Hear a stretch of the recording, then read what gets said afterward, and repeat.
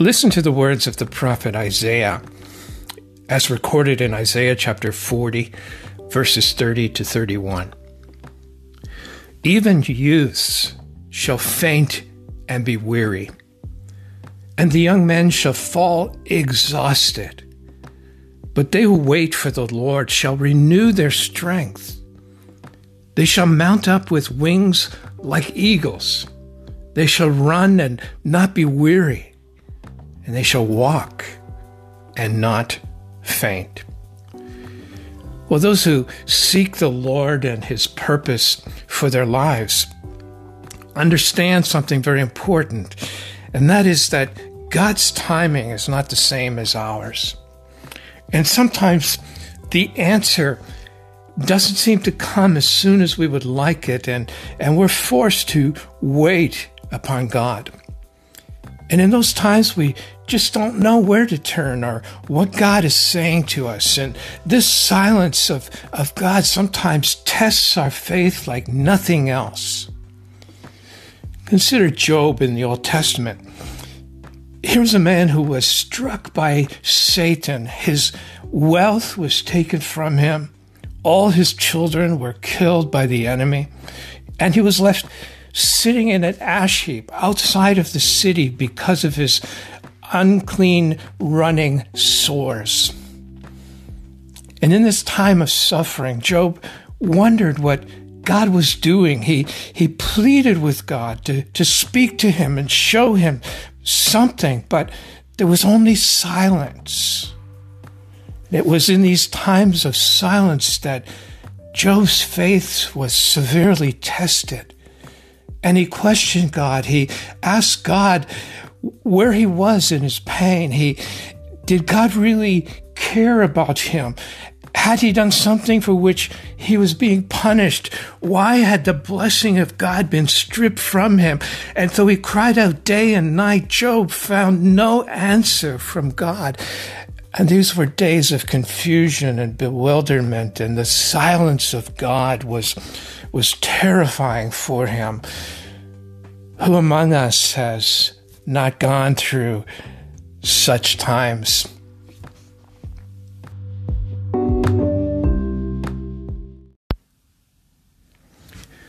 But Job wasn't the only one who had to wait upon the Lord for the Lord to speak. The psalmist also experienced a silence in Psalm 22 when he writes in verse 1, my God, why have you forsaken me? Why are you so far from saving me from the words of my groaning? Oh my God, I cry by day, but you do not answer, and by night, but I find no rest. You can sense the agony of the psalmist in these words as he faces his trial. Why have you forsaken me, God? Why are you so far from saving me? Why do you not respond to my groaning? I cry out day and night, but you do not answer. I can't find rest for my agony. What could be worse than realizing that your last hope is in a person who is not picking up the phone? If he doesn't respond, all hope is lost, but there is no answer on the other end of the line. But how different it is when we hear from him. His voice that reassures us in our trials. And just to know that he knows our trial reassures us and restores our joy and peace. And we sometimes just need to know that he knows and is in control. When God speaks and we know his presence in our circumstances, we have peace. We can face the worst of trials when God speaks and we know his presence. Men and women of all ages have joyfully laid down their lives knowing that presence. In the book of Acts, we read about Stephen, who was being stoned for preaching the gospel. But God spoke to him through a vision at that time, and Stephen saw the Lord seated on his throne.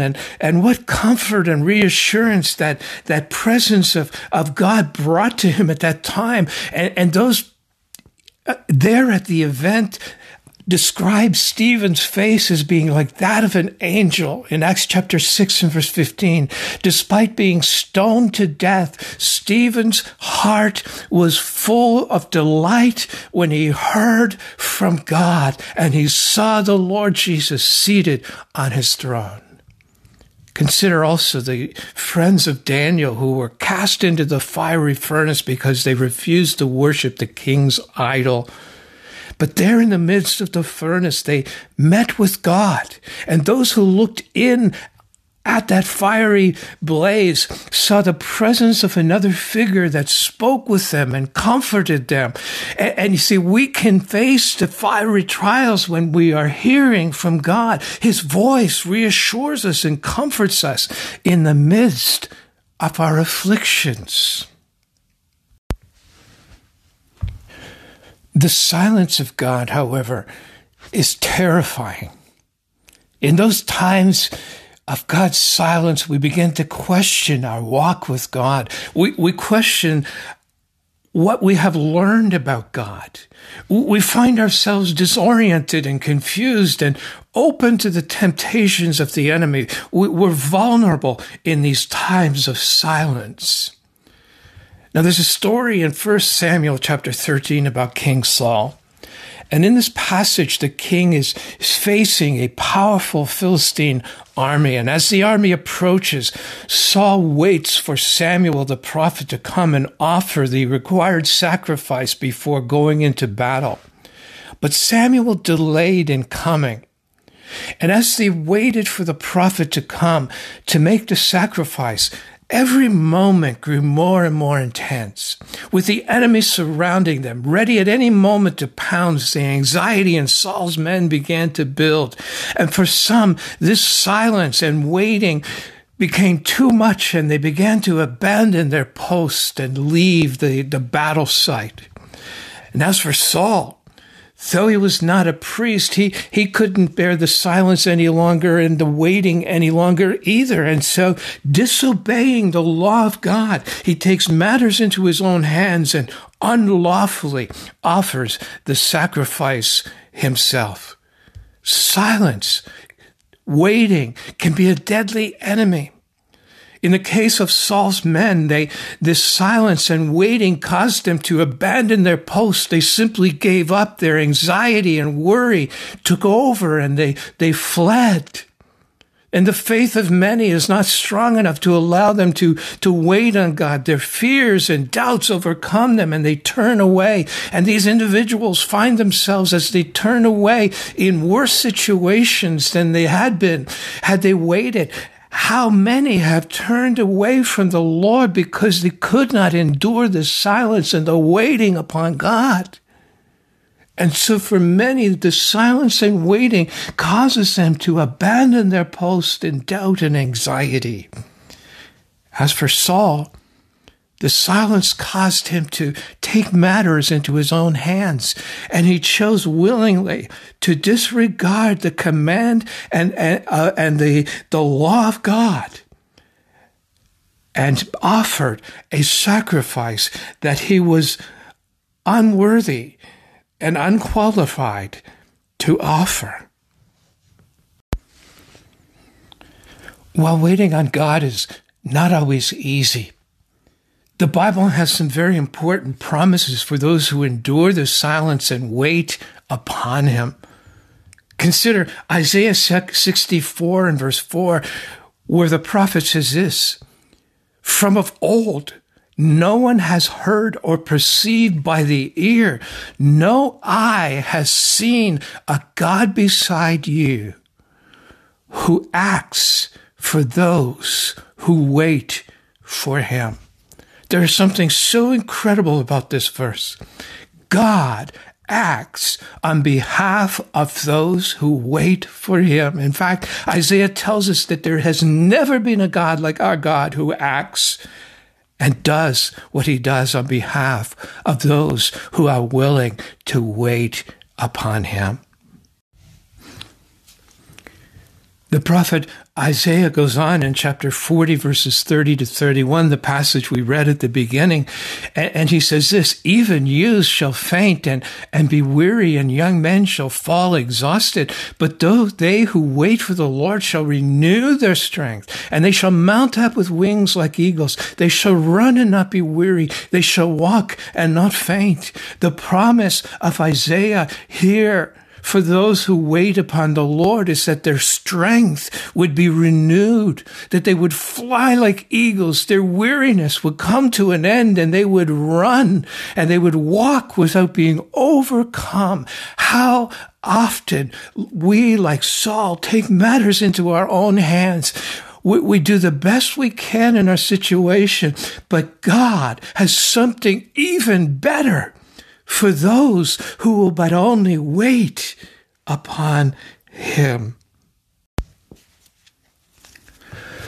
Consider also the words of Isaiah 26 in verses 8 and 9. In the path of your judgments, O Lord, we wait for you. Your name and remembrance are the desire of our soul. My soul yearns for you in the night. My spirit within me earnestly seeks you. For when your judgments are on the earth, the inhabitants of the world learn righteousness. There are two details we need to see from these words of the prophet Isaiah. Consider first the reason why the prophet waits upon the Lord. Verse 8, he says this, in the path of your judgments, O Lord, we wait for you. Your name and remembrance are the desire of our soul. My soul yearns for you in the night. My spirit within me earnestly seeks you. Notice three phrases in those two verses.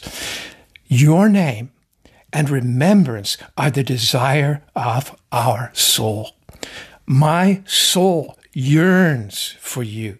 My spirit within me earnestly seeks you. Isaiah waits because there is nothing greater to wait for than God. His soul desired, yearned for, and earnestly sought after God. No other voice measured up to his, no other purpose compared to his. Nothing would satisfy the soul more than him. Like Saul's soldiers, many have abandoned their posts, but what they found, however, could not satisfy them. When many began to question him, the Lord Jesus turned to his disciples and asked in John chapter 6, verse 66 and 67. After this, many of his disciples turned back and no longer walked with him. And so Jesus said to the 12, do you want to go away as well? Do you want to go away as well? Now listen to the response of Peter to that question of Jesus. In verse 68 of John chapter 6, Simon Peter answered him, Lord, to whom shall we go? You have the words of eternal life. Where else could the disciples go? There was no better place to be than in the center of his will. Admittedly, there were times of silence and confusion, and many others would abandon. But some, like Stephen, were even stoned to death for their Lord. But those stones were, according to Stephen, far better than abandoning the one he loved. Like Isaiah, the heart of the believer longs for God and his purpose. There is no other place they want to be. The silence of waiting for God is greater than the confusing shouts of the world and the emptiness it brings. Isaiah waits because his heart longed more for God and his voice and his purpose than any temporary earthly solution he might find on his own. Notice, secondly, in Isaiah 26 and verse 9, that the prophet waited for the Lord because by waiting, he would learn righteousness. Isaiah 26 and verse 9, for when your judgments are in the earth, the inhabitants of the world learn righteousness. God has a purpose for the waiting.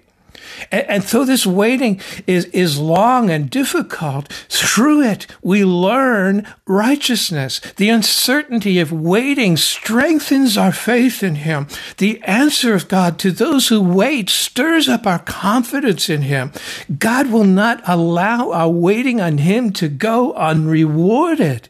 He will strengthen us in righteousness, and He will reveal Himself to all who are faithful.